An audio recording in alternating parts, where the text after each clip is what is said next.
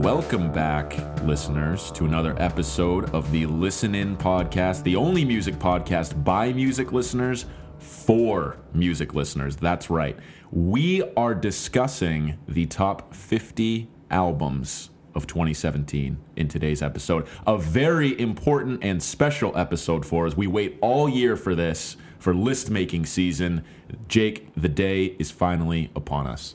It's arrived, not a day too soon. Mm-hmm. I'm excited, man. This is my favorite episode of the year. Also, episode 101 for us. 101. This is like charted.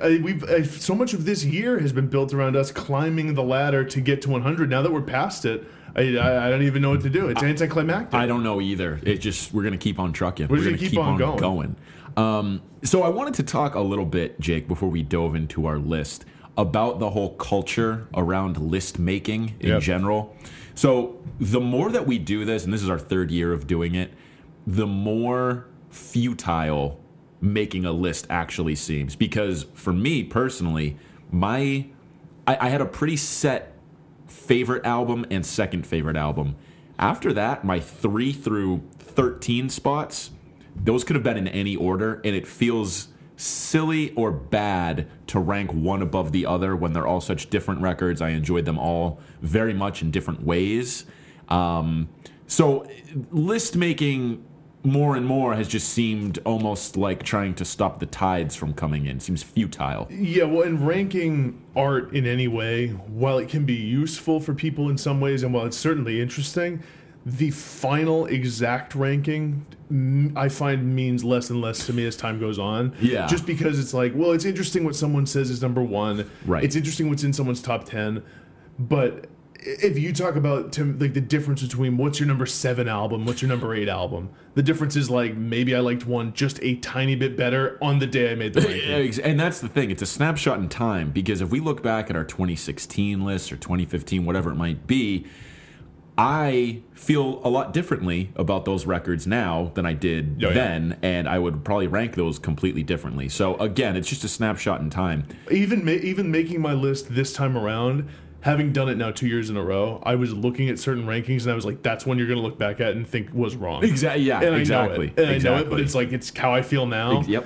And I think to some extent, most people feel this way if you're going to rank albums for some sort of year-end list. I mean, I think you'd have to be really pretty self-serious if you were under the impression that this mattered in some huge way, or that it was some final sort of like authoritative ranking. Yeah. So maybe Pitchfork, but maybe. But I feel like that's probably made up of staff lists. Right. There's probably people there who understand you have to take it with a grain of salt. And listeners, we would ask you in some ways to take ours with a grain of salt, because again, it's not what we're saying are the best albums of 2017. They're our favorites. Just favorites. And in some cases, they might be the best albums of 2017, but it really is through our lens, and it's just 2 people on the podcast. Right. It's not a whole staff of people. So there are, like we said with the songs list, there's probably genres, artists, subgenres, like whatever you might be into. There's probably things we missed. Yeah, because I would say there's a mix of a lot of genres and artists on here, and it's mostly rock music. Mostly, I would say that's the predominant chunk of like the 70%, list, probably. with some big exceptions. Right. And you know what is interesting is that if we expanded this list to like a top 100, because we listened to like about 150 albums each this year, something like that, like around past the 50 mark, you'd start seeing more R&B, more rap, more of that stuff. Still not enough to encapsulate what happened in the year. But because we're predisposed to liking rock music, it's just going to file. And we just listen to it more. Yeah, it's going to be the stuff that rises to the top for us, because it's more likely to be our favorite. And we're finding more obscure rock music than we are finding more obscure rap. Like, of course, we're going to get the Kendrick Lamars and the Vince Staple records and things like that. But we're not like doing SoundCloud deep dives on rap. Like, we're just not that into it. So, But we try. One more thing before we get into our scoring methodology and do the countdown. I just wanted to talk about list season in general. I'm feeling kind of burnt out on reading all of these publications' lists. And that I just have to say is actually a shock to me that you were burnt out. Me too, because I usually love that, and I've come to realize it's just not that fun, because the rankings don't matter. They're like, well, I don't care like what is 25 versus 40 on your list, like whatever. And the other piece of it too is when you listen to as much music as we do in a year, the lists just become all the same. You're like, oh yeah, I listened to that. Didn't like it that much. They liked it a little bit more. Okay. Because the most fun part of lists that I've come to realize is finding new stuff you've never heard that's ranked insanely high. And when you've listened to basically all the records that are ranked, and you're like, oh, well, they ranked this one in their top 10. I've already listened to that. I know I just didn't like it that much. Like, this isn't fun. Yeah, and then you just think their list is wrong. Right. Because I remember back in, like, 2011 or 2012, I would look at the Pitchfork list or, like, the Stereo Gum list or something, and I'd be like, whoa, there's so much good music that I've never heard of before. It's like, well, you also weren't listening to as much during the year, so it was pretty easy to find a record that you really, really like that you missed. So... Yeah. Listening to as much music as we do, it's a double-edged sword because you kind of have hit on everything by the time the end of the year rolls around, but the end of the year lists aren't as exciting to look at. I'm with you in that I'm feeling a little bit of burnout with the whole list season concept. And to be honest with you, dude, I haven't checked that many out yet. I haven't had that much interest. What I do like about compiling our list and what I like about list season in general and this podcast is that it ends up feeling like and looking like, if you look at a spreadsheet like we are, like a celebration of the year that was. Right. That's sort of how I view it now, especially in the context of the podcast we're about to do, where I look at the top 10 and I'm like, there's like the sort of like the expanded Mount Rushmore of this year. Right. And like, here's this little album sneaking in, and here this one was a favorite all year. Of course it's in there. And look at number 8 coming in. Like, who knew that would be there? Exactly. And I kind of like looking at it like this sort of like collage of what was for the year. Snapshot of the year. Yeah, that's absolutely the coolest thing about it for me now. It matters less where things exactly rank. Although it didn't stop me from actually being kind of picky and like spending probably too much time on certain decisions. Of course. The deliberation process for me is sometimes painstaking. Where I'm like, And what's frustrating is you think it's pretty good, and then you see one album in your list, and you're like, that's a little too high, or that's a little too low, and then you're like, shit, do I have to blow this whole thing up? You could play that game forever. Yeah. And what's crazy is like, and I think we should acknowledge this, if I ranked it again tomorrow, it would be different. Mine would too. It would end up being different. It would, absolutely. But we got what we got. So let's talk a little bit about what our scoring methodology was. And if you listen to our Best Songs of 2017 podcast last week, you know what we did, where basically Jake and I individually ranked our top 50 albums. We assigned an inverse score to them. So if we ranked something as number 1, it got 50 points. If we ranked it at number 2, it got 49, so on and so forth, all the way down to our 50th ranking, which got 1 point. So then what we did is we combined those two lists and we averaged our two scores. So let's say I ranked Kendrick Lamar at the 6th spot on my list, it would get 44 points. Let's say Jake ranked it number 1, it would get 50, and we would average those two scores for our joint listen-in podcast ranking.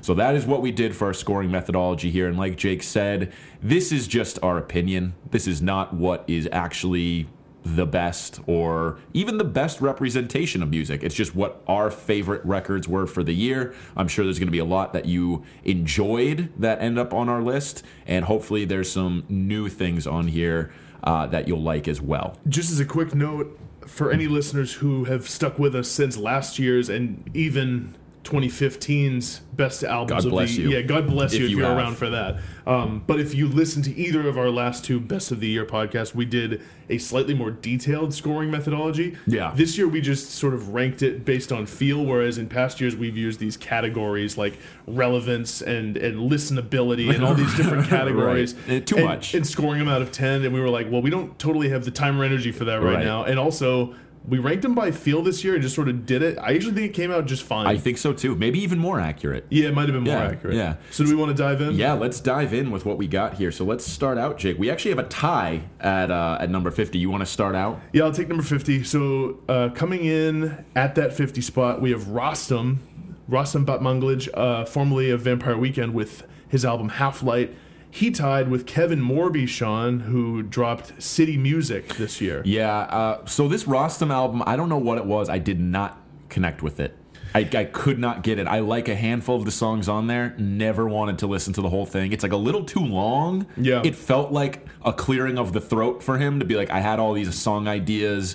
I'm just going to kind of throw them out there. If you like them, you like them. But not a whole lot of fanfare around this album. I've seen it on a couple end of the year lists, but I don't know. I couldn't totally get down with it. I can agree with you in some respects. I think what ended up happening was I listened to it just enough, and while it was on, I kind of enjoyed it. Yeah. Like in that way where I just sort of like living with it enough where I kind of like the atmosphere Rossum was going for. With Kevin Morby, I'd say I am similar where I never totally connected with it. I listened a few times. I really like that song Cry Baby. Cry Baby's great. There's a few other good songs in there. 1, 2, 3, 4 is great. My favorite song is City Music. That's a great jam. That just kind of builds. There's some nice guitar on there. That's a good album. Yeah, I absolutely agree with you in that when I listened to it, I liked it. I didn't really stick with it, and I just sort of lost interest, to be honest with you. Makes sense. And there's probably going to be a few in this 50 to 40 range that are kind of like that for both of us. 49, like this could be one. Hooray for the Riff Raff with the Navigator. This was always one for me that whenever I listened to it, I'd be like, oh, wow, this is actually really good. There's some great songs on here. I never totally wanted to listen to it, though, but it did sneak in here at number 49 for me. It was a similar situation for me where when I put it on, I always really loved it. That song, something about a ghost. What's it called? Hungry Ghost. Hungry Ghost. Great song. Awesome song. The whole thing is really cool. It has this interesting concept. But for the reason of like I never wanted to listen to it, but when I did, I liked it. I didn't rank it in my top 50 because I was like, I don't know if that belongs. So I didn't really know what to do with that. Number 48, Run the Jewels with Run the Jewels 3. I thought this kicked off the year with a bang. Sean did not so much. Technically came out Christmas Day, right? It did. No, this is an interesting discussion. Yeah. Are we going to post this episode? Are we including stuff for our 2018 list? Or is it more like Christmas week? I think it's Christmas week. Because this came out on Christmas Day. Yeah. Which just may as well be 2018. Right. Yeah. I have no comment on Run the Jewels 3. If you've been listening, you know my feelings on RTJ. I think it's actually a really good album. I re-listened, Sean. I figured this would infuriate you. I re-listened and actually liked it as much. Fuck. Maybe a little more. You know what? I had a lot of fun listening again. Good. I'm glad you did. No ill will. I just don't really get down with them. Why don't you take number 47 too? Okay. Number 47, we have Tinariwen with Elwan. This is a band that is from the Middle East, as far as I understand. I think they're from like either Northern Africa or the Middle East. They play like this mix of Middle Eastern music and blues music. This came out in the sort of dog days of February when there was not a lot coming out. I think it came out the same weekend as Jessica Hoop. And I gave this a listen sort of on a lark. I was like, I didn't know what to expect. It ended up being something I kind of went back to. I got a few songs on my best of playlist, and those would come up all the time. Right. Dude, there are some riffs on this album. This is I still need to check out those songs you recommended. I did not listen to this at all. I have to say, January, February is great for these random ass. Yeah. Like, I would never listen to this if it was September, but it's like, ooh, new year, new music. Let's see what's out there. Dude, and I gotta say, there's some wild, really cool shit on here. It didn't rank insanely high for me, but I'm glad it makes our list at the end of the day because it's a band that really is doing something different. And hopefully there's someone out there listening who's never heard of them because I think most people haven't. Probably not. And we'll check it out because there's some really cool stuff. Very good. Number 46, we have Drake with More Life. Now, this is an interesting one, Jake, because when I first got into this record, when it came out back in March, I think it was, I was all in on it. I loved it. It ranked very highly at my mid-year ranking. I think I had it in the top 10. Yeah. Fell way off. I gotta say I'm surprised by this. Never really wanted to listen to it again. I think it ranked somewhere in the 30s for me. For the year, which is still decent. I'm glad it made our top 50 list because I think it's representative of the year. You did not rank it. I'm not surprised by that. But More Life, I'm just happy it's here. I actually kind of liked More Life too. And I just never again in the year at all ever wanted to re-listen. Oh, it's too long. It's too long. I re-listened as we were making our rankings here and I was like, oh, that's just too long. It is too long. Even though I enjoyed it, it just like, I don't know, man. There's something about Drake that just does not fully connect with me on an album basis. That's fair. I know for a fact that I owe Take Care more time. Take Care is amazing. I need to take care. His best record. And listen more to that album. Yep. Number 45, Vince Staples with Big Fish Theory. I have this as a candidate, and I don't, not to be a spoiler for next week's awards, for coolest album title of the year. Oh yeah, I think this is a really cool album title, and I like the cover.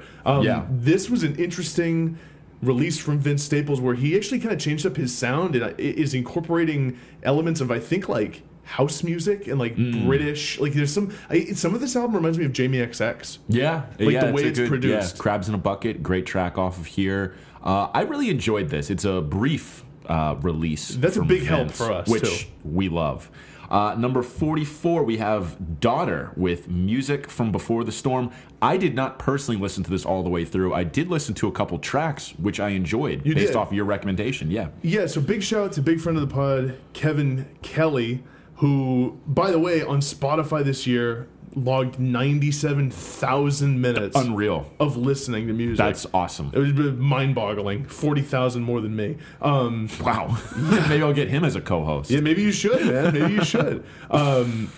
Yeah, this was a really interesting album. I had listened to Daughter's previous record.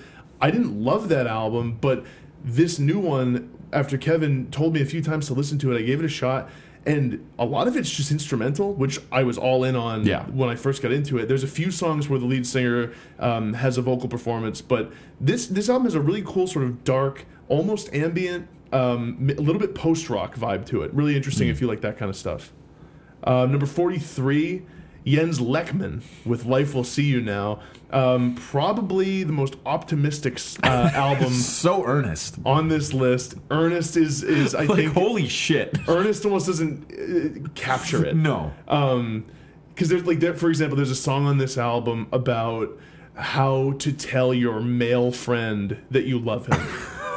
Like, how do you do that? Because we're so conditioned as men to not say that. How about that one that's about like finding your purpose in life, basically? Know your mission. Know your mission. I like almost couldn't take that song. I love that song. I absolutely agree. It's probably too corny. I really like the melody and the whole vibe. There's some great songs on here though, like What's That Perfume That You Wear? Yeah. Wedding in Finestre or whatever it is. The How We Met, the long version. Hotwire, the Ferris wheel. Yeah, there's some good stuff there on here. There are pop jams on this album. Yeah. I'm pretty sure Jens Lekman is Swedish. I think so. And the songwriting on this is really interesting because it's super, super catchy, but he weaves these pretty complicated stories and concepts into these songs. My criticism on this and why I didn't rank it, when I was re-listening to this for our end of the year re-listening, I was just like, this album's too much. Like, I like a handful of songs on here and I'll get down with those. As a whole, this is too much. I think that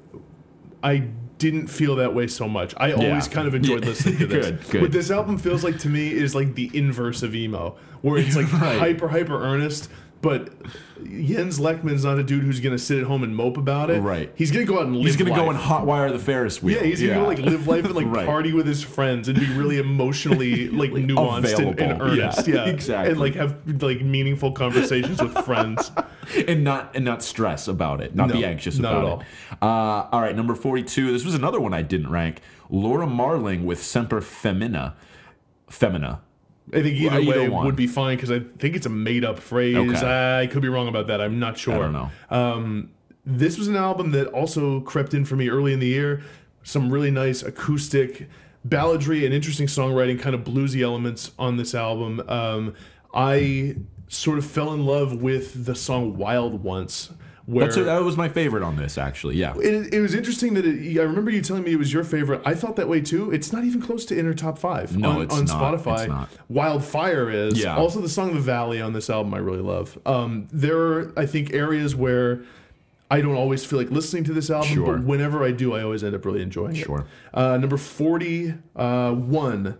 we have Mount Eerie with A Crow Looked at Me, an album that I think between us, Sean, we listened to maybe 4 times. Yeah, well, if you are familiar with the background on this album, it is all about the death of Phil Everman? Phil Everham. Phil Everham's wife, who died of cancer. This is a devastating emotional listen. I cried at one of the songs the first time I heard it, actually. It's one of the most devastatingly sad pieces of art I've ever actually taken in. And it's hard because of that to really judge it in the same way that you would like the new Lorde record. So yeah, because this is one where like I didn't re-listen to it right ever since I listened to it a couple times. because I almost like couldn't. It feels like it almost is a different form of art than a normal album. Right. And for that, I feel like we both didn't really know where to put this one. I ended up ranking it at 40 on my list. I think you had it a little bit higher at like 36 or something like that, 37. Yeah. So it ended up here at number 41.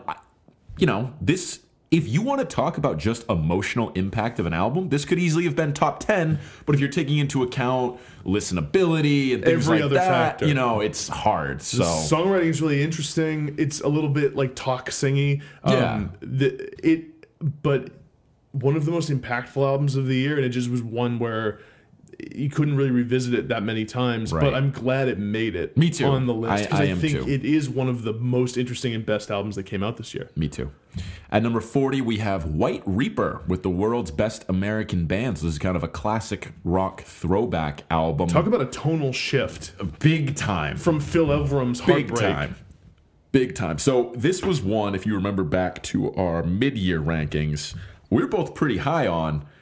This fell a lot for me because I didn't really ever want to go back to this, actually. I think it had to do with the tone and mood and aesthetic that they're going for with this, where it's just so one speed, basically, and it's not always the speed I'm most interested in listening to, that it ended up falling in my rankings. I remember you quibbled with this when I said it on the podcast many moons ago, but I liken White Reaper in some ways to Jet.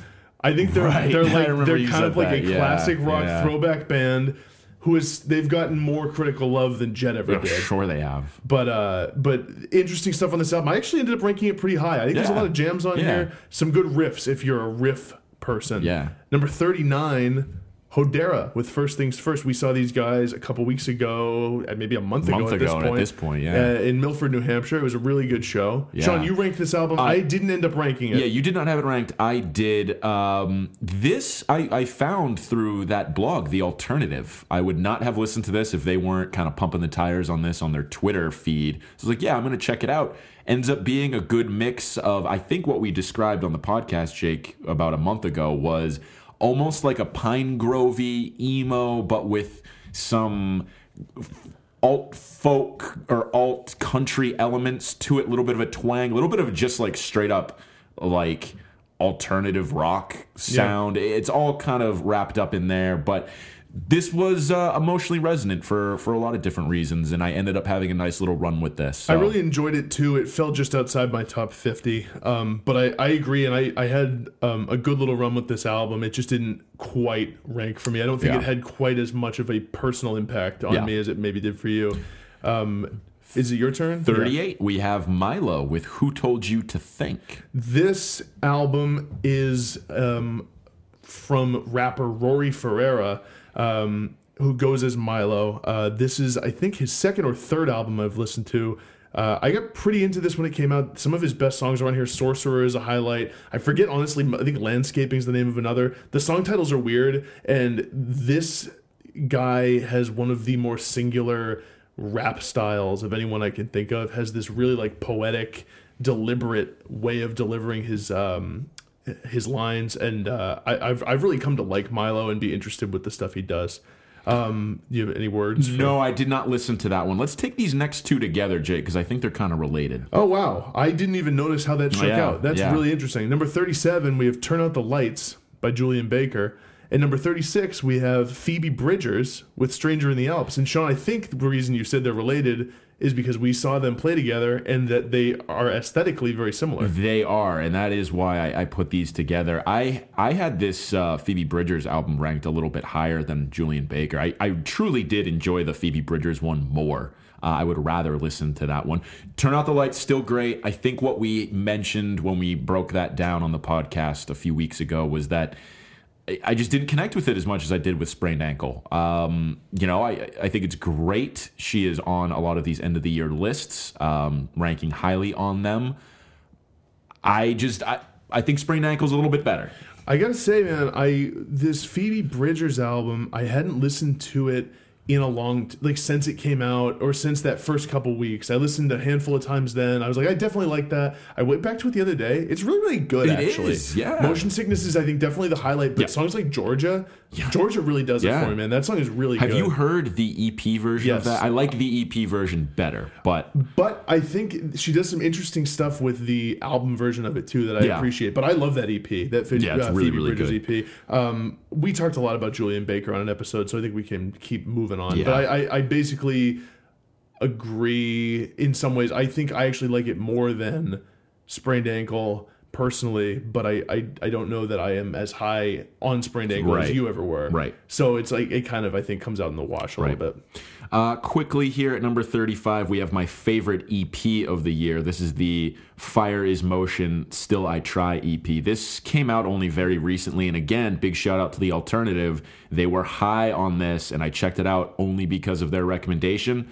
I've listened to it a fuck ton over the past month and love that it ended up making it onto our list here. I want it to be clear that I do like this EP and have listened to it probably 5 times now. I didn't want to force a ranking on it because it felt too preemptive. I got to it a little after you. It felt like it would have been a forced thing. Mm-hmm. Number 34, we have Turnover with Good Nature. Kind of a beachy, like Real Estate sounding album. I tweeted out when this album first came out that Turnover made a better Real Estate record than Real Estate did this year. You'll notice Real Estate is not on our top 50. You, Sean, had this album ranked high. I did. I love this album. This was like a top 20 album for me, basically. Just very, very listenable. Had a good stretch of it throughout the year of consistent listens. And it didn't connect with me on that level. I definitely liked it when it came out, but it was not one where I kept going with it that much. I think I asked you which of the beachy kind of dream poppy albums do you like the best that came out this year between Real Estate, Beach Fossils, and Turnover. Mine's easily Turnover. I think you said Beach Fossils. I ranked Beach Fossils. I really like that album. And maybe I just need to give Turnover more time. But I definitely enjoyed it.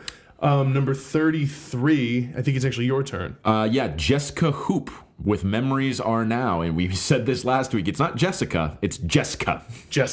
A few really, really good songs on here. Memories Are Now is one. Pegasus is one. Simon Says I like. Simon Says, Animal Kingdom Chaotic. I love Animal Kingdom Chaotic. This is, again, one of these albums that you only ever listen to because it's February and nothing big has come out yet. And you're like, oh, this got good reviews on Metacritic. I'm going to check it out. I like the idea that there would be a website called Metacritic, which is what you almost said. Jessica Hoop is one more. If this came out in May or June, I might have not just straight up not listened to it. I'm glad I did. Pegasus was, I think, in my top 10 songs of the year. One of the more beautiful sort of folky songs I think that came out this year. At number 32, Future Islands with The Far Field.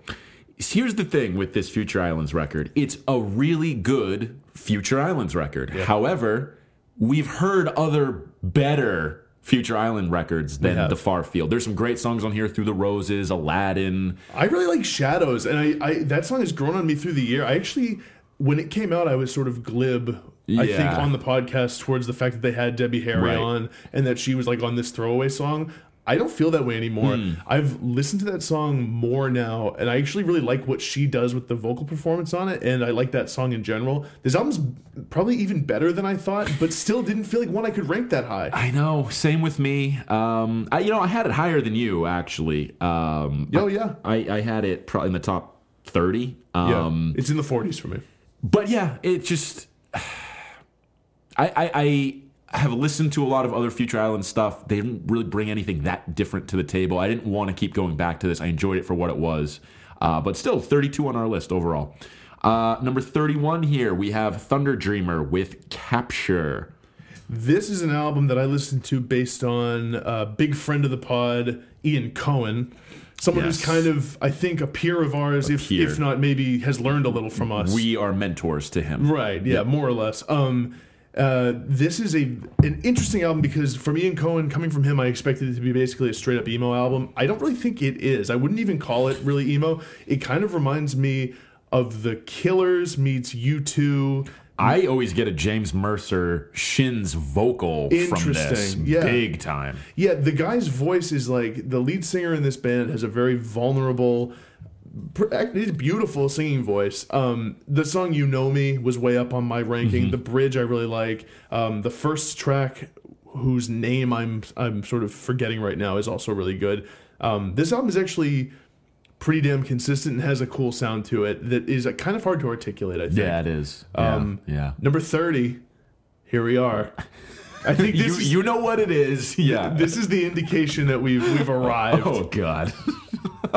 Number 30, we have Hang by Foxygen, which came in for me at number 14. Needless to say, this did not rank for me. Yeah, because Sean, I think, thinks this is just a bad album. No, I don't think it's bad. I like a couple of the songs, and then other than that, I'm like, I don't want to listen to this. I don't know, man. Somewhere along the line in that January time period. 14 on your list of best albums of the year. I think you're thinking about this list too prescriptively, Sean, because you seem to think there's these rules, man. Number 14. I love this album. I love it. And it went down for me. It was 4 halfway through the year. That's right. I forgot about that. I forgot you had it ranked above, I gotta say, like, fucking, like, Big Thief. I don't now. And it wasn't out then. I don't think. It was about to come out.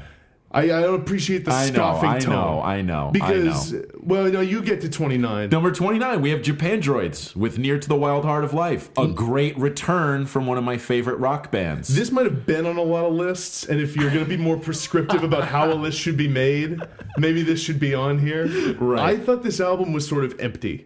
Okay, fair enough. I didn't connect with it ever. Fair enough. Well, to be fair, Jake, you're right that we've arrived. We're kind of, things are sizzling now with the rankings.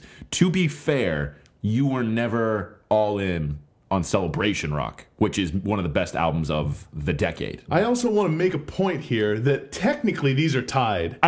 Right, which is actually perfect. I know it is, because these are synchronistic. These albums are the yin and the yang of the podcast. They also represent my two favorite pun band names, Foxygen and Japandroids. Where you take like a word and make it the start of another word. Right. With Japandroids and then Foxygen. I think those are cool band names. And we names. both had this ranked at number 14. I had Japandroids at 14. You did not rank them. I did not rank Foxygen. You had them at 14. Yeah. Very interesting. I think, and here's what I fear. I'm returning to Foxygen for a second. Okay. Because this is what I fear. Because of course you are. Right. Damn right. I fear that the perception from the listeners and from you is that this is only a contrarian play by me. It feels that way a little bit. I know it's not, but like 5% of it is like, look at me, how much I love this Foxygen album, and I'm gonna die on this hill while no one else is talking about it. I know that it feels that way. I know you've thought that all year. What do I stand to gain by doing that? Why would I do that? This like cred of being like, I get this Foxygen album and you guys don't. Who is going to appreciate me more for liking Foxygen when no one else is talking about this album or cares about it? What do I stand to gain? It doesn't need to make sense. You don't need to gain anything from it, Jake. No one out there is going to be you and your twisted machinations are going to reveal themselves soon. So my twisted machinations. I have my eye on you. Jesus. Number 30 and 29, hotly contested. Yeah, I think it's perfect that they came in like that. I want the record to show listeners that Sean did compile the final list, and I think it should be noted that Japandroids ended up one spot higher despite being tied. I don't know. I don't know, Jake. What do we have at 28? We have number 28. We have Jason Isbell in the 400 unit with their excellent new album, The Nashville Sound, that I ranked, but not nearly high enough. If I had given this more attention during the year, it would have been higher. I listened again the other day. This album's really, really good. I did not expect to like this album as much as I did. It kind of toes the line between being a country album and being kind of a southern rock alt country album as well. So Jason Isbell used to be in Drive By Truckers, has kind of gone off on his own, put out this record, very prescient for the year, I would say. Kind of encapsulates a lot of the things that have been going on. White Man's World is a good example of that. So he does a really good job of, I think, being sort of political, kind of doing some storytelling stuff, some heartfelt songs as well.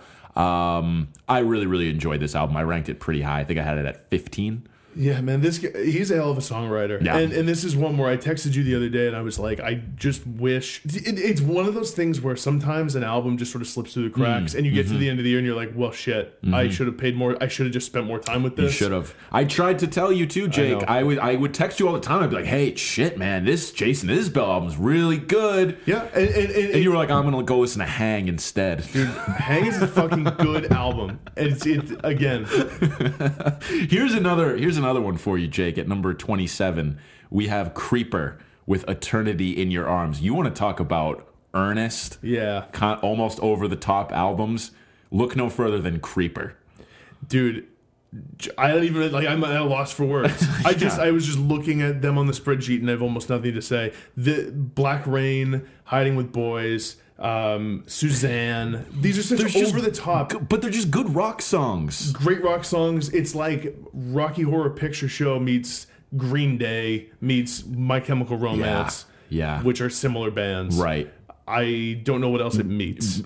Like ghoulishness in general Halloween themes. Appreciation. Yeah, and like the concept of this album, I'm still not totally sure of what it is, because if you listen to it, you're not going to get any sort of story. But it's supposed to be like this paranormal investigator. He's like a detective for ghosts or something like that. That's what I understand. The lettering on the album is like the Goosebumps, like dripping blood kind of thing. Wild album. I did not expect it to be as accessible or catchy as it ended up being. You know what ends up happening with this album is it's just like the songs are really good, the performances are really good. There's some holes. Sure. But I have liked this throughout the year. Yeah. And there have been songs I've continued to go back to. When did this come out? March? Around then. I think March or April. It's been in my best songs playlist. No one has talked about this album either. No, absolutely nobody. No. This was another one of those early year weirdly high Metacritic ones where I'm like, I'll check it out. Give it a look. What do we got at 26?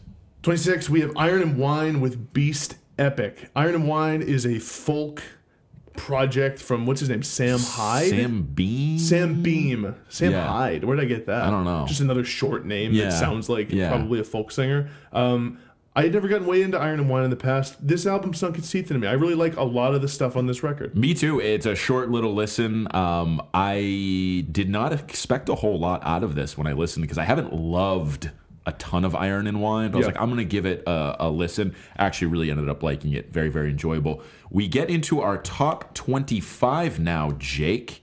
At 25, we have Small Circle with Cyclical. This is the second album that Cam Boucher, big friend of the pod, put out this year. This is not the last you've heard of Cam on this list. No, there's more of this coming. This, again, just kind of more of an indie rock sound than anything than what he does with Sorority Noise or Old Grey. Yeah. I really took to this. It was insanely listenable for me. I ranked it at number 19 or something. Yeah, very listenable. And this is the project where he alternates vocal duties with, I think her name is Marissa, a female vocalist. Interesting sound that he's messing with. Again, I like how he's sort of doing a lot of projects and, good songwriter. Yeah, very. And some of the songs on this, or one of them at least, appeared on that Hell is Warm tape. Point Breeze, I think it was. But with different words completely. Yeah. About does it rain in hell when the devil gets bored, which is not in the song, as it stands on the Small Circle release. Number 24, Grizzly Bear with Painted Ruins. Sean, I have never said the band name Grizzly Bear the way I just did it. Well, that's fine. And Jake, the thing I wanted to bring up about Grizzly Bear was, of the indie bands who made a comeback this year, and I'm talking The National, Arcade Fire, LCD Sound System, etc., because it was the year of big indie acts returning, this Grizzly Bear one ended up being one of the more enjoyable ones. It was just a consistently good Grizzly Bear album. It wasn't their best. It wasn't amazing, but it was still really, really good. It was solid track by track. Every time I listened, I enjoyed it. And it's like what I said, I think, back when this podcast came out, was like when I first heard Daniel Rosten's voice on the mic and Ed Drost coming in with his haunting vocals. I was like, just happy to have them back. Exactly. I was like, I love these dudes. Exactly. I love the sort of bizarrely complex compositions they bring to the table, how they mix seemingly folk and jazz and all kinds of other shit. Yeah. Grizzly Bear's just a cool band, and they didn't feel tired to me. No, No, they did not. With these songs. Unlike some of those other ones that I mentioned. Yeah, who did not make it to our list. Here's one we mentioned earlier, Jake, coming in at number 23. We have Beach Fossils with Somersault. So this was the highest ranking of those dream pop beachy albums. And what I liked about this Beach Fossils one is they didn't just go back to the well completely on just, we're going to go back to that dream pop sound. They integrated some other stuff. They switched up the sound a little bit. Yeah, man. I really liked this album. I was never like a huge Beach Fossils fan. I'd heard some stuff. I never got way into it because I always just felt like there was a wealth of that dream pop stuff and that it always did something for me, but not quite as much as it does for other people. Yeah. They're writing really nice, concise pop songs on here, psychedelic pop songs. Mm-hmm. Tangerine's a highlight. Sugar is one of my favorite songs of the year. May 1st is really cool. They do some stuff on here with like flutes and shit. Yep. They're doing cool stuff. They're a good melodic songwriting band. Speaking of dream pop, Jake, what do we have at number 22? Number 22, we have some of the innovators of dream pop, Sean. Slowdive with their self-titled Slowdive, and I'm learning now as I look at this on the spreadsheet that their band name is 2 words. Yeah. I always thought it was one. Interesting. Maybe it is, and we just misspelled it. I don't know. Oh, I'm not sure. I'm not totally sure. I loved this album. I think this is actually better than their shoegaze dream pop masterwork, Souvlaki, that came out back in the 90s. What's so interesting about Slowdive is they put this album out this year, not really expecting a huge response to it. And they ended up having a nice little critical reception to this and fan reception as well. I guess they were saying, like, we're shocked at the amount of young people that are coming to our shows and everything like that. I think the Beach Houses of the world, Dive, Beach Fossils, Wild Nothing, bands like that kind of primed people our age to get down with Slowdive. And when they heard this record, they're like, yup, I fuck with that. So the message is, if you're an innovator and you're ahead of your time a little bit, don't be one of these artists who's tortured and not understood and like maybe kills yourself like a Van Gogh or something. Stick around long enough to capitalize. That's right. Decades on. That's right. That's what you got to do. That's right. That's the message here. That sounds really cynical. Yeah. And I want the point to actually be that I really enjoyed this album. Number 21. We have Kamasi Washington with the Harmony of Difference EP. Jazz master Kamasi Washington. He sure is, man. What a cool album this is. It's an EP, but it's longer than some of the albums on this list. You know what I love about this, Jake, is that it is an EP and that it's not like 2.5 hours like the Epic is. I think the Epic was 3 hours long. That's too long for me. It was too long. I've been able to have a nice string of listens to the Harmony of Difference EP. We've talked about this EP a few times. The coolest thing about it is that each song is pretty short. The first 4 on this album, or whatever, 6, they're short and they introduce like a motif, a musical idea that's really interesting, and then it all culminates in that last track, Truth, 13-minute long track where he kind of intersperses and interweaves all those ideas.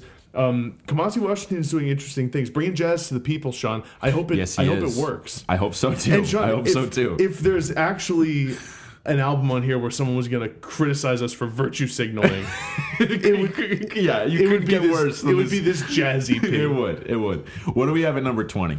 Number 20, we have the French Press EP by Rolling Blackouts, Coastal Fever. Yeah, nice little jangly indie sort of rock EP that came out earlier this year, and just doing some interesting stuff with this EP. I liked this thing. I'm excited for a full-length release from these guys.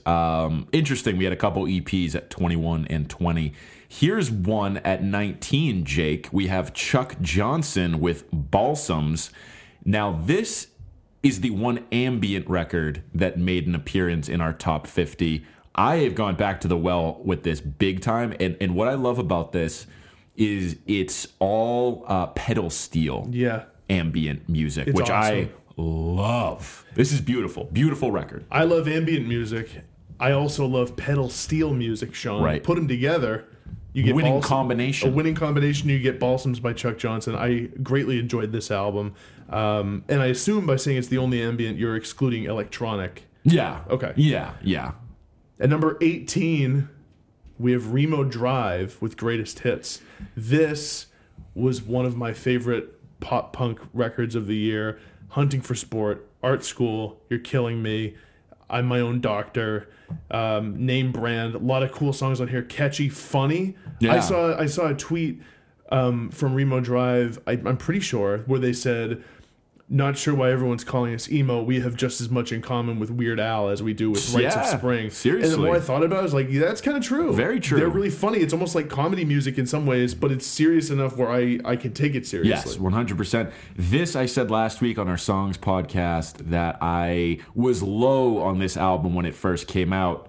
Bad take. It was a bad take. Jake. And here we stand with it at 18 overall. That's right. We both liked it kind of a lot. That's right. At number 17, we have Cara Cara with Summer Megalith. This was another one. Big shout to the alternative, Jake. This is a feel-good story. Yeah, it is. Not that they're worried about where they come in on our list. No, but, we got into this a little bit later in the year. I had a nice little run with it. How would you describe this album, Jake? I would actually describe it as like... There's definite emo elements. There's some punk elements. It's closer to noise than punk. Yeah. And I honestly compare it to some of these indie bands. Like I felt a Wolf Parade influence on this album. Time.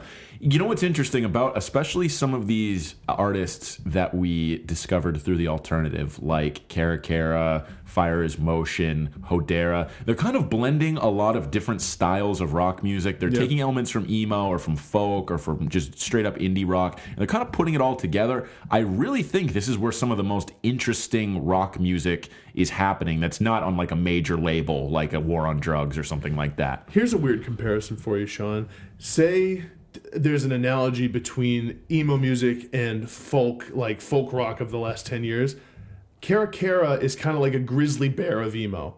Yeah. Where I feel like they have this sort of ethereal, can't quite put your finger on it, seems to draw influences from a lot of stuff, has kind of a fuzzy tone. Yeah. It's warm, but also like, I don't know, it has this sort of like technical side in some ways. I think that's fair. Yeah. It's a great comparison. Thank you. I like that. I'm proud of it. I just thought of it. It's good. I'm sure there are many holes to be poked. Probably. Number 16, Ariel Pink with Dedicated to Bobby Jameson. One of the more off-the-wall, kooky, it's crazy. Ariel Pink is a true eccentric. Yeah. And this album has just some total gems on it. Great pop songs. And is really good all the way through. I would say there's some lulls. There's some places where I'm not always feeling the song, but the strength of so many of the songs carries this album. And you had this, I think, ranked 12th or 13th or something like that. I think it ended up 14th. 14th? Okay. I had it down around the late 20s for me. Yeah. And the reason for that 21, around early 20s. Okay. Sorry about that. I had it in the early 20s. And that was sounds like you're mixing up your story here. That was the reason for me. I think there's a couple lulls towards like the middle of this album that I'm like, that stopped me from going back as much as I maybe would have. Still a great album, still ranks at number 16.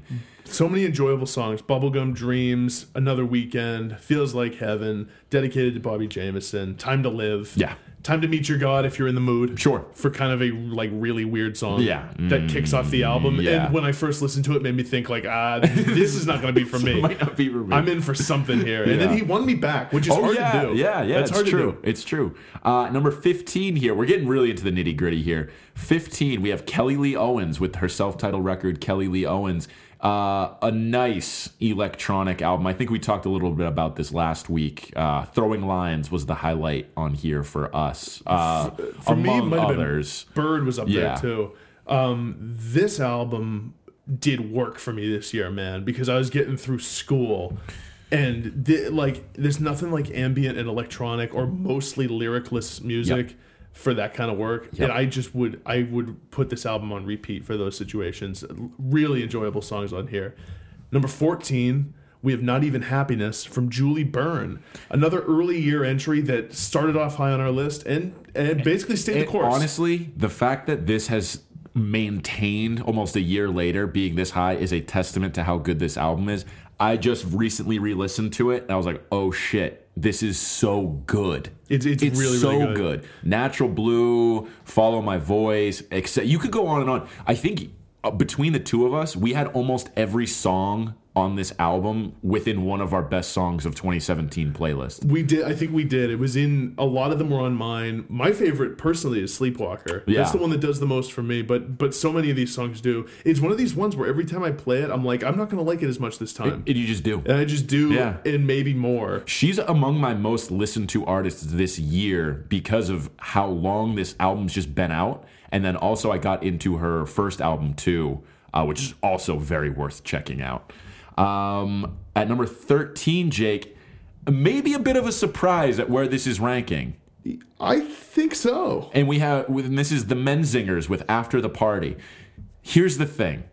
I love this album. This is getting into the stage of any one of these albums could have just ranked at any spot for me between 3 and 14. Right. The reason why, so I had the Menzingers at 10 on my list, or 11, around there.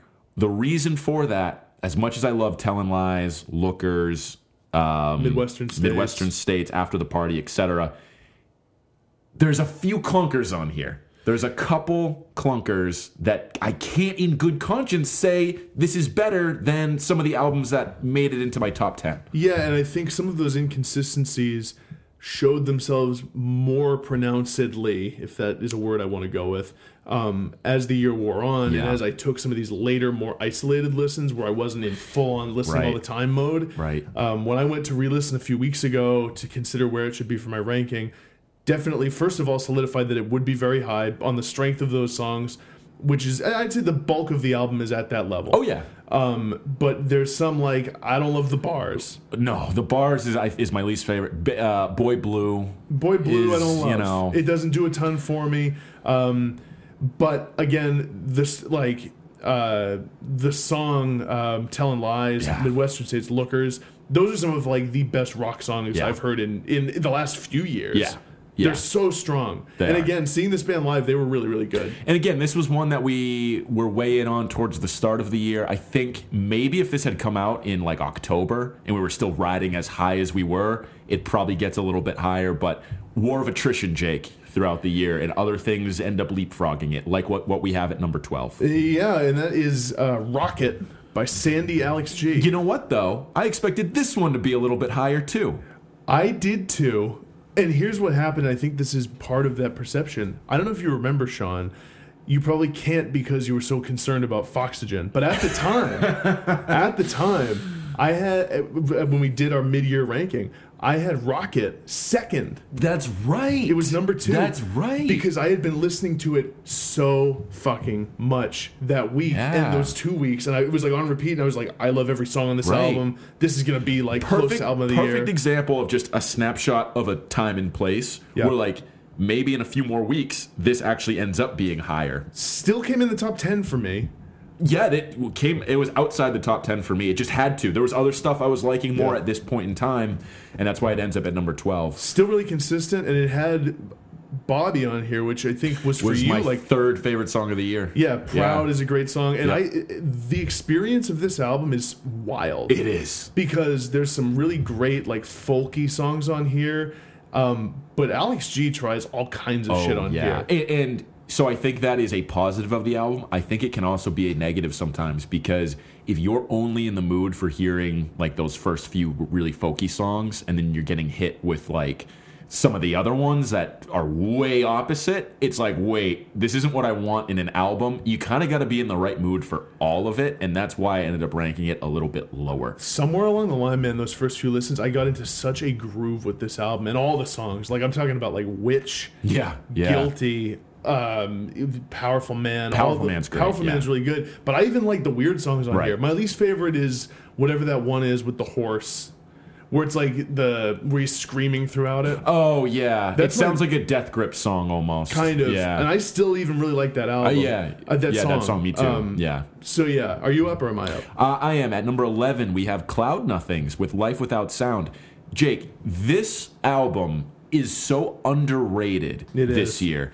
I've actually seen it rank on a few different lists, which I'm happy about. But this came out, and then it felt like a week later, it disappeared from the face of the earth. No, even when it came out, even that week, no one really talked about it with the exception of like Ian Cohen. It got no big love. Surprise. But it got, even from people who would like Cloud Nothings, right. It got no love, really. It got like decent reviews at best.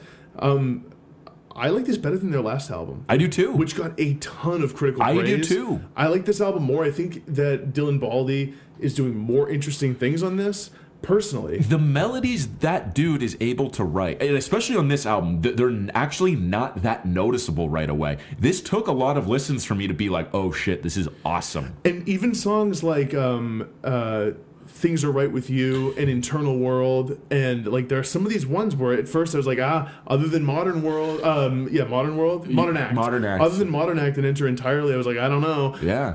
Even Enter Entirely took me a few listens. Up to the Surface is an awesome song. There's all these cool little, he has a very melodic sense, even if the melody isn't always obvious or a hook. Yes. He's just like, he has this very keen sense of melody throughout his songs, and I love that they've dialed back the crunch and the heaviness of that last album just a little bit, or just enough to make these sort of like tight, sort of poppy rock songs. There's some heavy ones on here, like Sight Unseen. Yeah, right. Gets pretty heavy. Right. Strange Year, I think, in some ways. Number 10? Number 10. We're into the top 10. So here we are, listeners. And at number 10, we have the Unihon mixtape by Oso Oso. This is the album that could. The little album that could. This came out. These two albums are the albums that could. They really are, because this came out actually back in like January. It was a Bandcamp only release, and I remember seeing the Ian Cohens of the world hyping this up. I was like, ooh, I got to give this a listen. So I gave it one listen on Bandcamp, and I was like, it's pretty good. Pretty good. Maybe I'll revisit if it ever ends up on Spotify. And it took months and months for it to end up there, and I kept seeing hype. I was like, all right, I got to get back on this. It came out in March. I was like, yeah, okay, this is good. Still good. I really like The Walk. I really like Reindeer Games. And then it just kept being one where I was like, you know what? Let me listen to that again. It's a quick listen. It's catchy enough.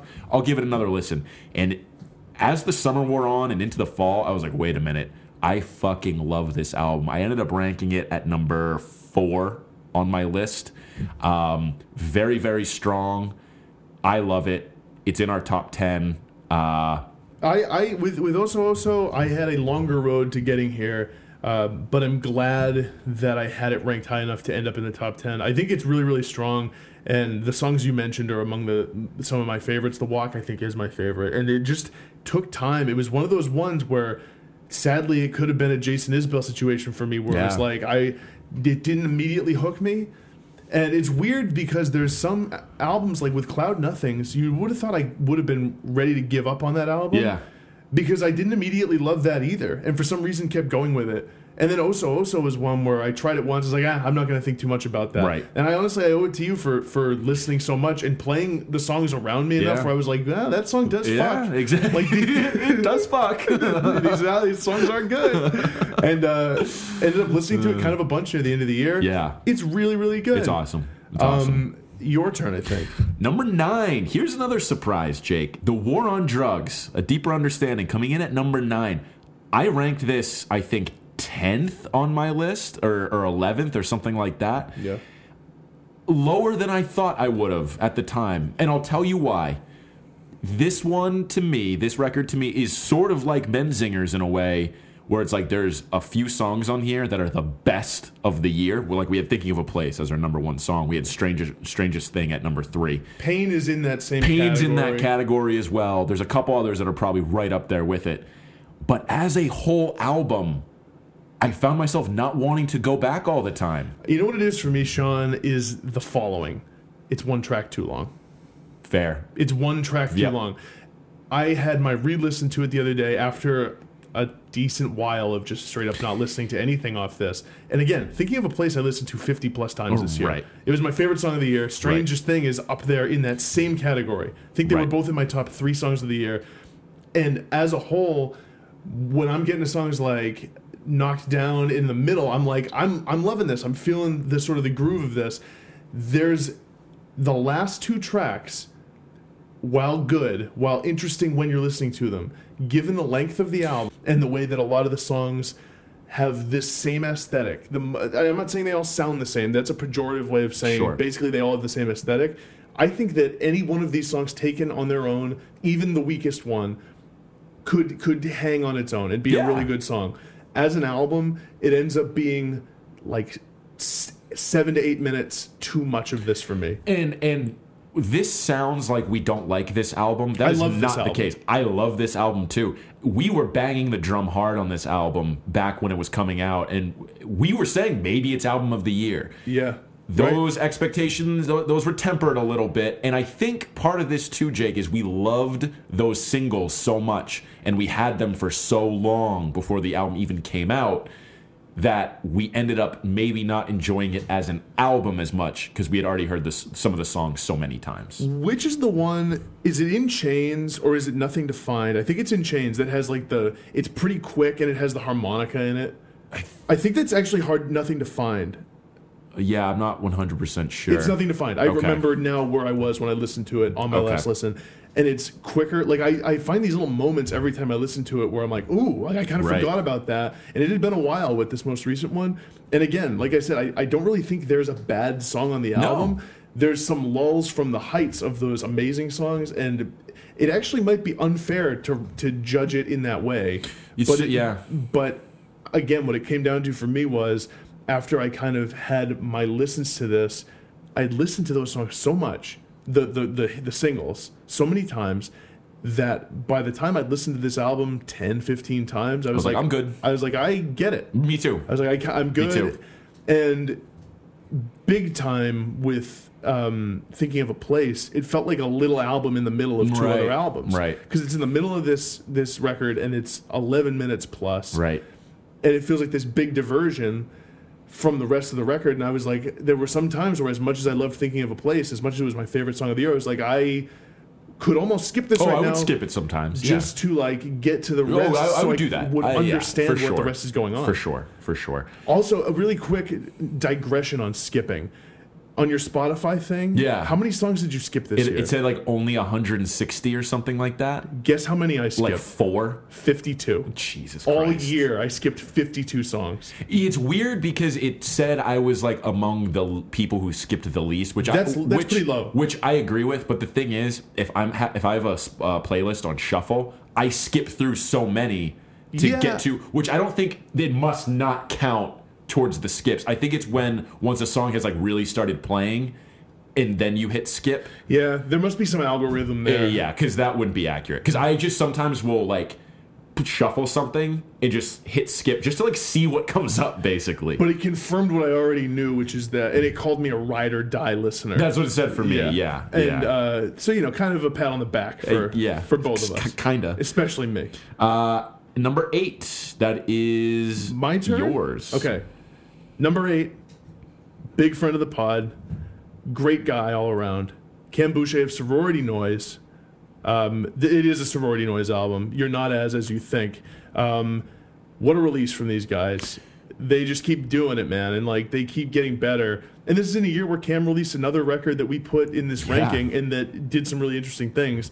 This is the highlight of the year for them. I completely agree. I think this is one of the strongest emo pop punk releases to come out of that scene. I think this is their best record. I think these are the strongest set of songs that they've put out. I would agree. They play an amazing live show. It really seems like they're becoming one of the flagship bands of that scene, which I am very proud of them and happy for them. That's so exciting. It's amazing. Like, and you know what's interesting too now is it's to the point now where I'm seeing people, that thing people do where I forget what site it's from. It might be Last.fm, might be something else, where it compiles all these album covers. Yeah. It's like on a black backdrop. Yeah. And it shows all the ones you listen to. I've seen You're Not As on some of those lists and just accepted it. I was like, oh yeah, that's another great album that came out this year. And I'm like, dude, that's Cam. Like, he's fucking doing it. And that's the thing about where this ranks for us. Like, this would have ranked for me at this spot anyways, no matter what, even if we didn't know him, because this is just a great record. And it is really cool to see this end up on a lot of other end-of-the-year lists as well. No Halo, Disappeared, Leave the Fan On, Car. The whole thing, it's very consistent. So consistent. The letters songs, the first letter to St. Sean, second letter from St. Julian. I even, most recent listen I had to this, liked that very last track, that acoustic song that sounds like it was recorded into a phone. Yep. I liked that more than I ever had before on this most recent listen. They're really, really consistent. And a great music video for No Halo. Yeah, it really to is. boot. It really is. Number 7, we have Big Thief with Capacity. This was one, Jake, that we loved throughout the year as well. We both actually ranked this at number 7 on our list. Consistency from us. Yeah, both had 43 points from us here. What else can we even say about this album besides it's beautiful, great songwriting. We talked about how Mythological Beauty is a highlight on there. That was top 5 song for us on the year. Yeah, and just some like really interesting songwriting on here. Like I like how they go from something that's a little more straight ahead, like Shark Smile, and they do stuff like what's that song? I can't remember the name. There's one where it's like this finger pick thing. It reminds me of like Bron-Yr-Aur. Oh yeah, I can't remember the name of that Coma? song. It's not Coma. No. It's this all comes down to preparedness. That's just when we've gone through 45-ish albums, you're gonna forget some of the names. Synapses are starting to misfire at this point. Yeah. But this is amazing album. I can't recommend enough that people listen to Big Thief. Number 6, Fleet Foxes with Crack Up. This is the 3rd full-length album from Fleet Foxes. I just had to kind of pause there because for some reason that sounded wrong. This is only the 3rd full-length album by Fleet Foxes. And they've been a band for a decade. For a long time. The beauty, Sean, of this album cannot be understated. No, and it's interesting because we were both relatively low on this when it first came out, me especially. I think we both had some struggles with it, though. It took some listens. And what I'm realizing here is a lot of the albums that are very high up for us, I was low on to begin with, especially some of the ones that are even in our top 5. Fleet Foxes was one. That Cloud Nothings one was another one. So, like, this has been kind of a theme with a lot of... Oso is one for me. Yeah, Oso, even with me. So, yeah, I'm really happy I came around on this Fleet Foxes record, though. We also saw them live, put on a great live show. That was really cool. There's not much else that needs to be said about Fleet Foxes. No, because we've broken this down. We've talked about it a lot throughout the year. If you're not down with... If you have never listened to Fleet Foxes before, this probably actually isn't the one to start with. No, it's not. But also, it's not... I don't think that... directly equivalent to what they've always sounded like. No. The orchestrations, the production, and what they're doing with this is, I think, more lush and complex than what they've done before. Yeah. I feel like they've gotten more complicated with each album in terms of how they're orchestrating their music. And what's really interesting about Fleet Foxes is that even though I could put a finger on some traits of their music that feel like a thread that runs through all their music, I do think there's a lot of progression that happens from album to album. Like, I think Helplessness Blues doesn't sound just like Fleet Foxes. No, you're right. They're self-titled. You're absolutely right. And I think this does not sound just like Helplessness Blues. Yeah, even though they're playing in that same motif or same kind of theme, folky theme, you're right. It is very different. Let's get into our top 5 here, Jake. Yes. This is one, I had this ranked very high. I had this ranked 3rd. 3rd overall. We have The World's a Beautiful Place and I'm No Longer Afraid to Die with Always Foreign. This is one, Jake, I just didn't want to stop listening to this album, and I still don't. It's endlessly listenable. There's so many good songs on here. Marine Tigers, Dylan and Her Son. And I remember, too... The Future. Yeah, when the first couple singles for this came out, I think Dylan and Her Son was one, and I forget what the other one was. Might have been The Future. No one talked about these singles. And then no one talked about the album either. Like, even Ian Cohen, who's like the biggest World is a Beautiful Place guy on the internet, even he didn't talk about this that much. What is up with that? I don't know, because this album is so listenable. I listened again today. I love this record, man. It's so good, and they are doing really, really interesting stuff. They've dialed back, in my opinion, a couple layers of the sort of progginess that they brought with their previous album. Which I think is to their credit. Yeah, as much as I love Harmlessness, this album, you get me in the right mood. I think I would rather listen to this a lot of times. I am on record as saying I like Always Foreign more than Harmlessness. Yeah, and like that's sort of like, I think this is analogous to the Cloud Nothings thing. Yeah. Where I feel like, well, Cloud Nothings has done better with mainstream press, but The World is a band that has gotten some really decent attention in the alternative press, not that specific publication, but in the general alternative press. Right. And I feel like Life Without Sound by Cloud Nothings and this World Is album were both largely ignored. Yeah. And I'm in the situation with Cloud Nothings where if it weren't for their first record, this would be my favorite. And the world is, this might be my favorite album by them. Right. It's Faker is such a listenable song. I love It's Escaping Me. What's this? For Robin. For Robin. For Robin kills me. Me too. I miss going with Steve into bars that serve chicken. Yeah. Just like the detailed lyrics. They really brought it with the lyrics on this album. I love the getting drunk on the clock line. Yeah, getting drunk on the clock. That's a great. And the line about. It feels more human and relatable than a lot of their music has before. Doesn't it? Although, I mean, even on Harmlessness, like they had good stories on there too. But it felt more like an epic reach for something. Right. This feels human. It feels very personal. You're right. But you listen to something like January 10th or January 12th, whatever it is. Right. Diana the Hunter. Right. It's this story about this like murder mystery that captivated people in the news probably for weeks. It's a different scope. True. That's true. And in this one, they're singing about that band member on. I think on Faker. Faker, interesting stuff. And I think they kind of throw that evil line. Or Hilltopper. Hilltopper sounds right. Yeah. You know how they say, I hope evil can see this, and you get what you deserve. Do you think that is because that band member wrote the lyric about make evil afraid of evil's shadow? I think so. That's kind of next level reference. Yeah. For them. Yeah. They're very self-referential. Yep. And an interesting thing, I don't think I can think of an example of a band referencing themselves in a like almost negative self-dep you know what I mean? Like in a negative light. I know. Fascinating stuff, man. Great album. What do we have at number 4, Jake? Number 4, we have Lorde with Melodrama. Here's the thing, Jake. I don't think either of us would have said Melodrama would be in our top 5 at the end of the year if you asked us. We'd be like, yeah, we like Lorde. Yeah, that'll probably be pretty good. I fucking love this album. If I were trying to be bold, as I've been accused of being throughout the duration of this podcast, I would have made this my album of the year. If I were trying to do like a statement over what I really feel, this would have been number 1 for me. I agree with that, and if I were trying to do the same, it would also be mine. I considered making this like my number 2.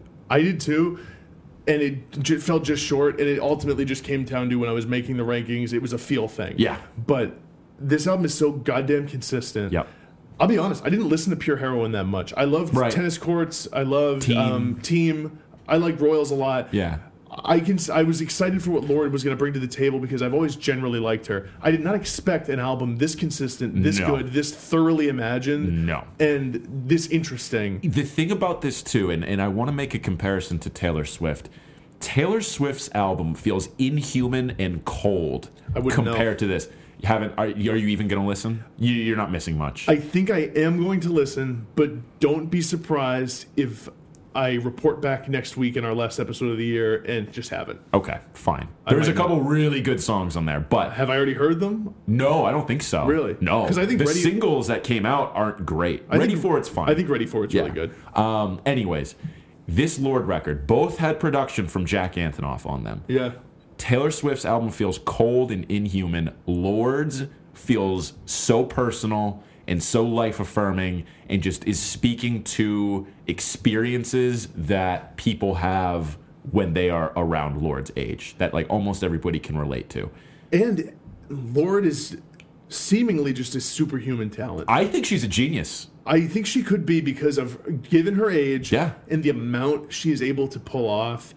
I listened to an interview of her on Maron, and the way she describes, like I think she has synesthesia, which is what Jimi Hendrix had. It's that thing where you like see color as music, and stuff, so crazy, or like you feel music like is emotion, not evokes emotion, literally is emotion. Insane in you, and man, it just seems like she's one of these people who has such a natural, immediate knack, not only in her case for writing great songs, she does that. Not only for writing catchy songs, she does that, but for knowing how to make the right creative choice that will be interesting, that will reward repeat listens.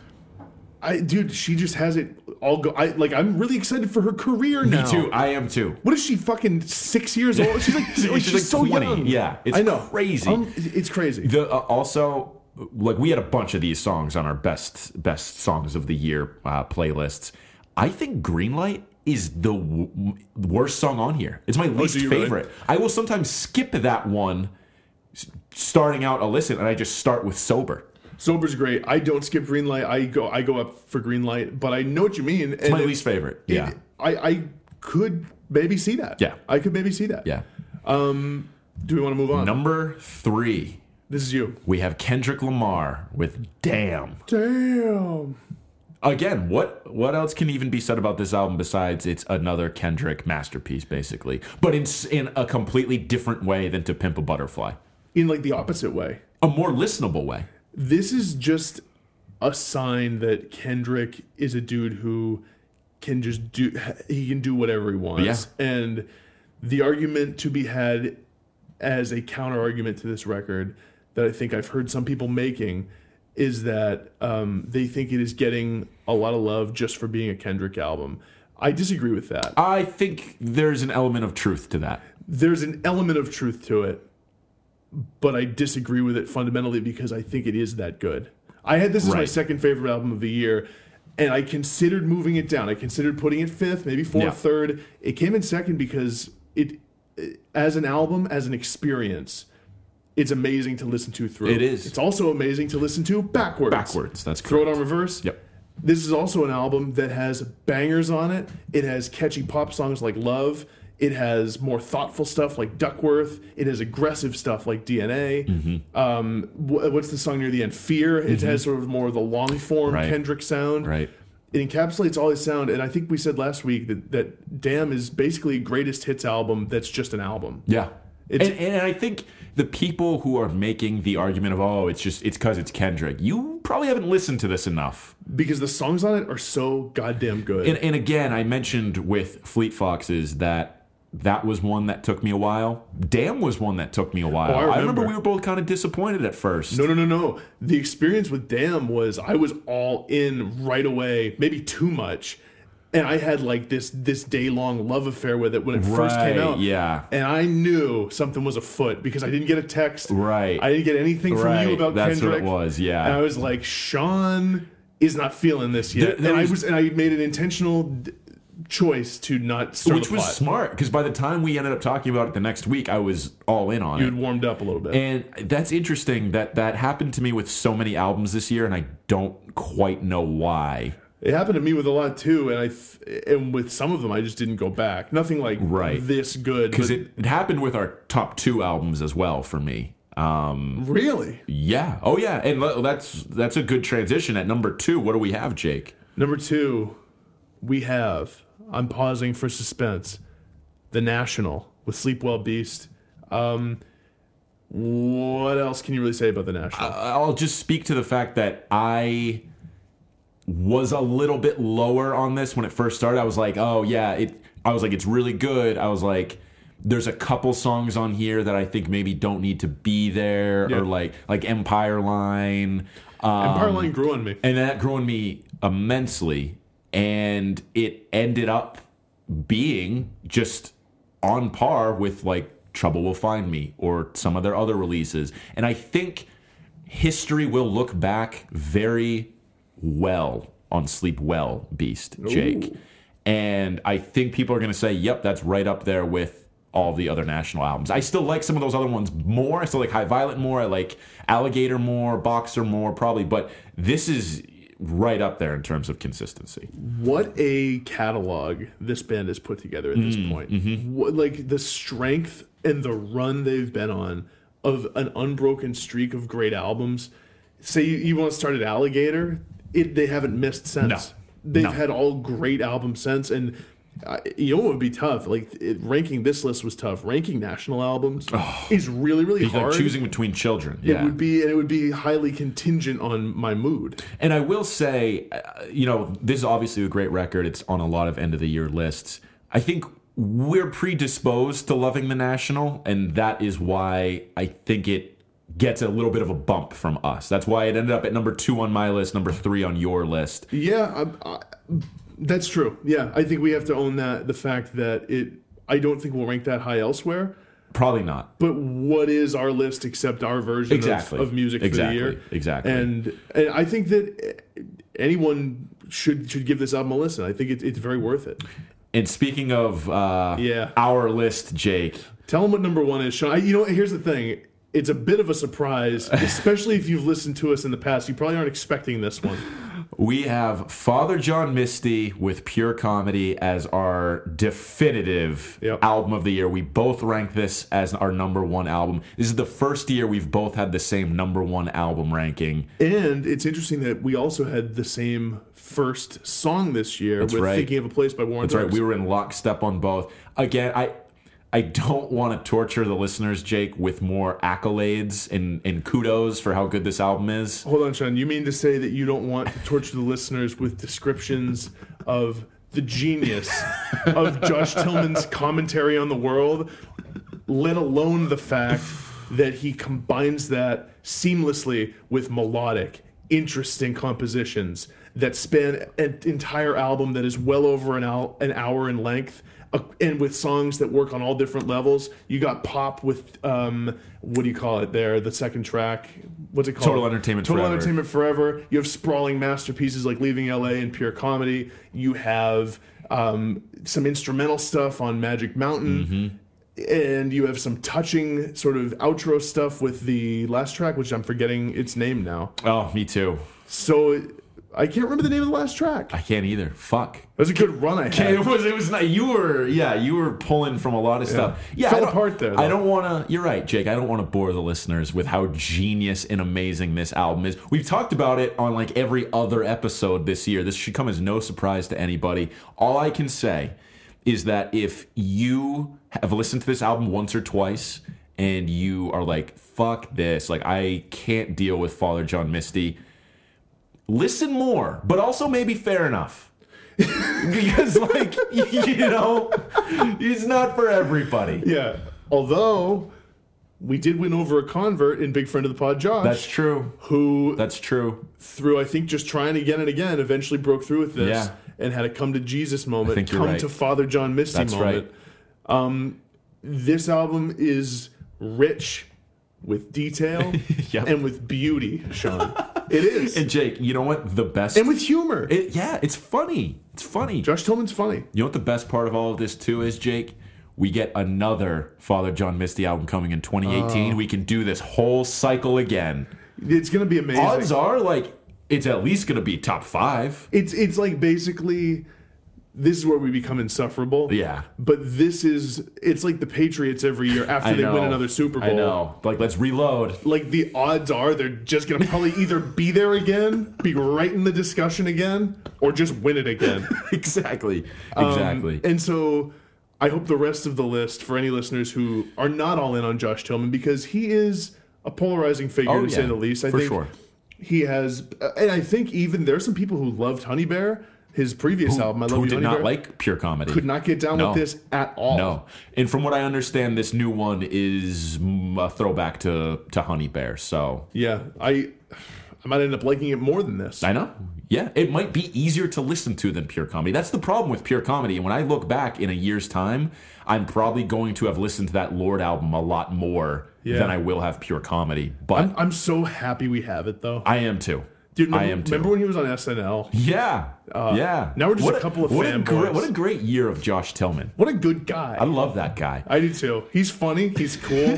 he's handsome. Oh, he's handsome. Yeah, he's good looking. Let's round out, Jake, with just a couple interesting discrepancies here. Yeah. So we kind of talked about this already, but the highest ranking Jake album that I did not rank at all on my list was Foxygen, Hang. Yep. The highest ranking Sean album that you did not rank was Japandroids. We had both those ranked at number 14 on our list. It was not planned. No, it wasn't. It just ended up that way. But worked out pretty symmetrically, if you will. Yeah. And then biggest differences in rank. So one that you had ranked very highly was Thunder Dreamer. You had ranked that 20th overall. I did not have that ranked until 46th overall. So a difference of 26 spots there. And then for me, I had Jason Isbell ranked at number 16, and you had that at number 48, so a difference of 32 spots there. So some discrepancies there. Overall, I like how this list came out. Me too. I'm very happy with it. I feel like there was a good mix. I want to say that this year there were more albums that one of us liked a lot and the other just didn't really bother with. Yeah. More so than maybe any other year. I think that happened more this year than before. I'm weirdly like totally okay with that. Me too, because I think in years past there's been a tendency to be like not competitive, but like, oh, I can't miss out on something that like they love. And now we're just like, you know what? I'm gonna love Japan Droids. You're gonna love Fox Jin. Mm-hmm. That's fine. And right, exactly. Yeah, couldn't have said it better myself. Yeah. I don't have a take. Actually, I do. And it's about forcing takes, which is what a lot of times those listens would be for. Exactly. And it's like you kind of rank an album just because you're like, well, it probably should be in there. Right. But I think this year we kind of, I think, followed our hearts a little more. I think so. And I think it made for a more interesting list. I think so, too. So pretty eclectic. It is. So we will be back next week with our final episode of 2017, just kind of recapping the year. We have some fun awards to give out, some other conversations to have. So stay tuned for that. And thanks for listening. Thanks, everybody.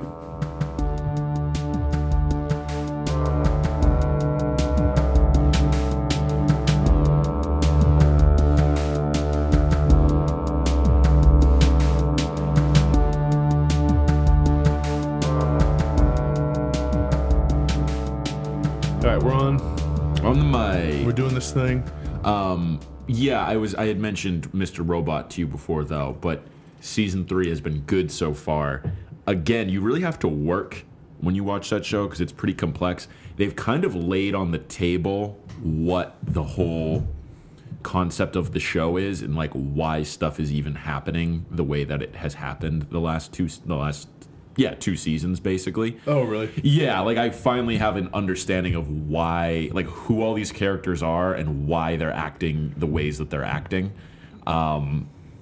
It's really interesting, actually. I think I discovered what is actually happening before it's happening because when I was watching it. Oh. And had this insight into what was going down. I was like, oh shit, this is really cool, actually, and I can get behind this idea. Fascinating. Yeah. I will see if I prove correct, but I probably should have persisted with that show. It was one of those things where I watched the first episode of season 2. I didn't dislike it by any means, but I just like fell. Season 2 was tough. Season 2 was not as watchable as season 1. And maybe I watched 2 episodes or something, and I like wasn't as like sort of compelled. And I think I just sort of like went too long between one episode and the next, and that happens to me sometimes with stuff with books a lot, and with other stuff where I'm just like, well, now I give up, and I'm not going to watch it at all. You know what happened, actually? I remember we were all very excited. We had just moved into the new house together. We watched it. Everyone was in on Mr. Robot. We're like, let's watch this first episode. I remember watching it. It was like the mix of the volume was like too quiet in the show. Watching TV in that room sucks. The AC was on because it was hot as fuck. It was like July 5th or something. And I like couldn't hear the show.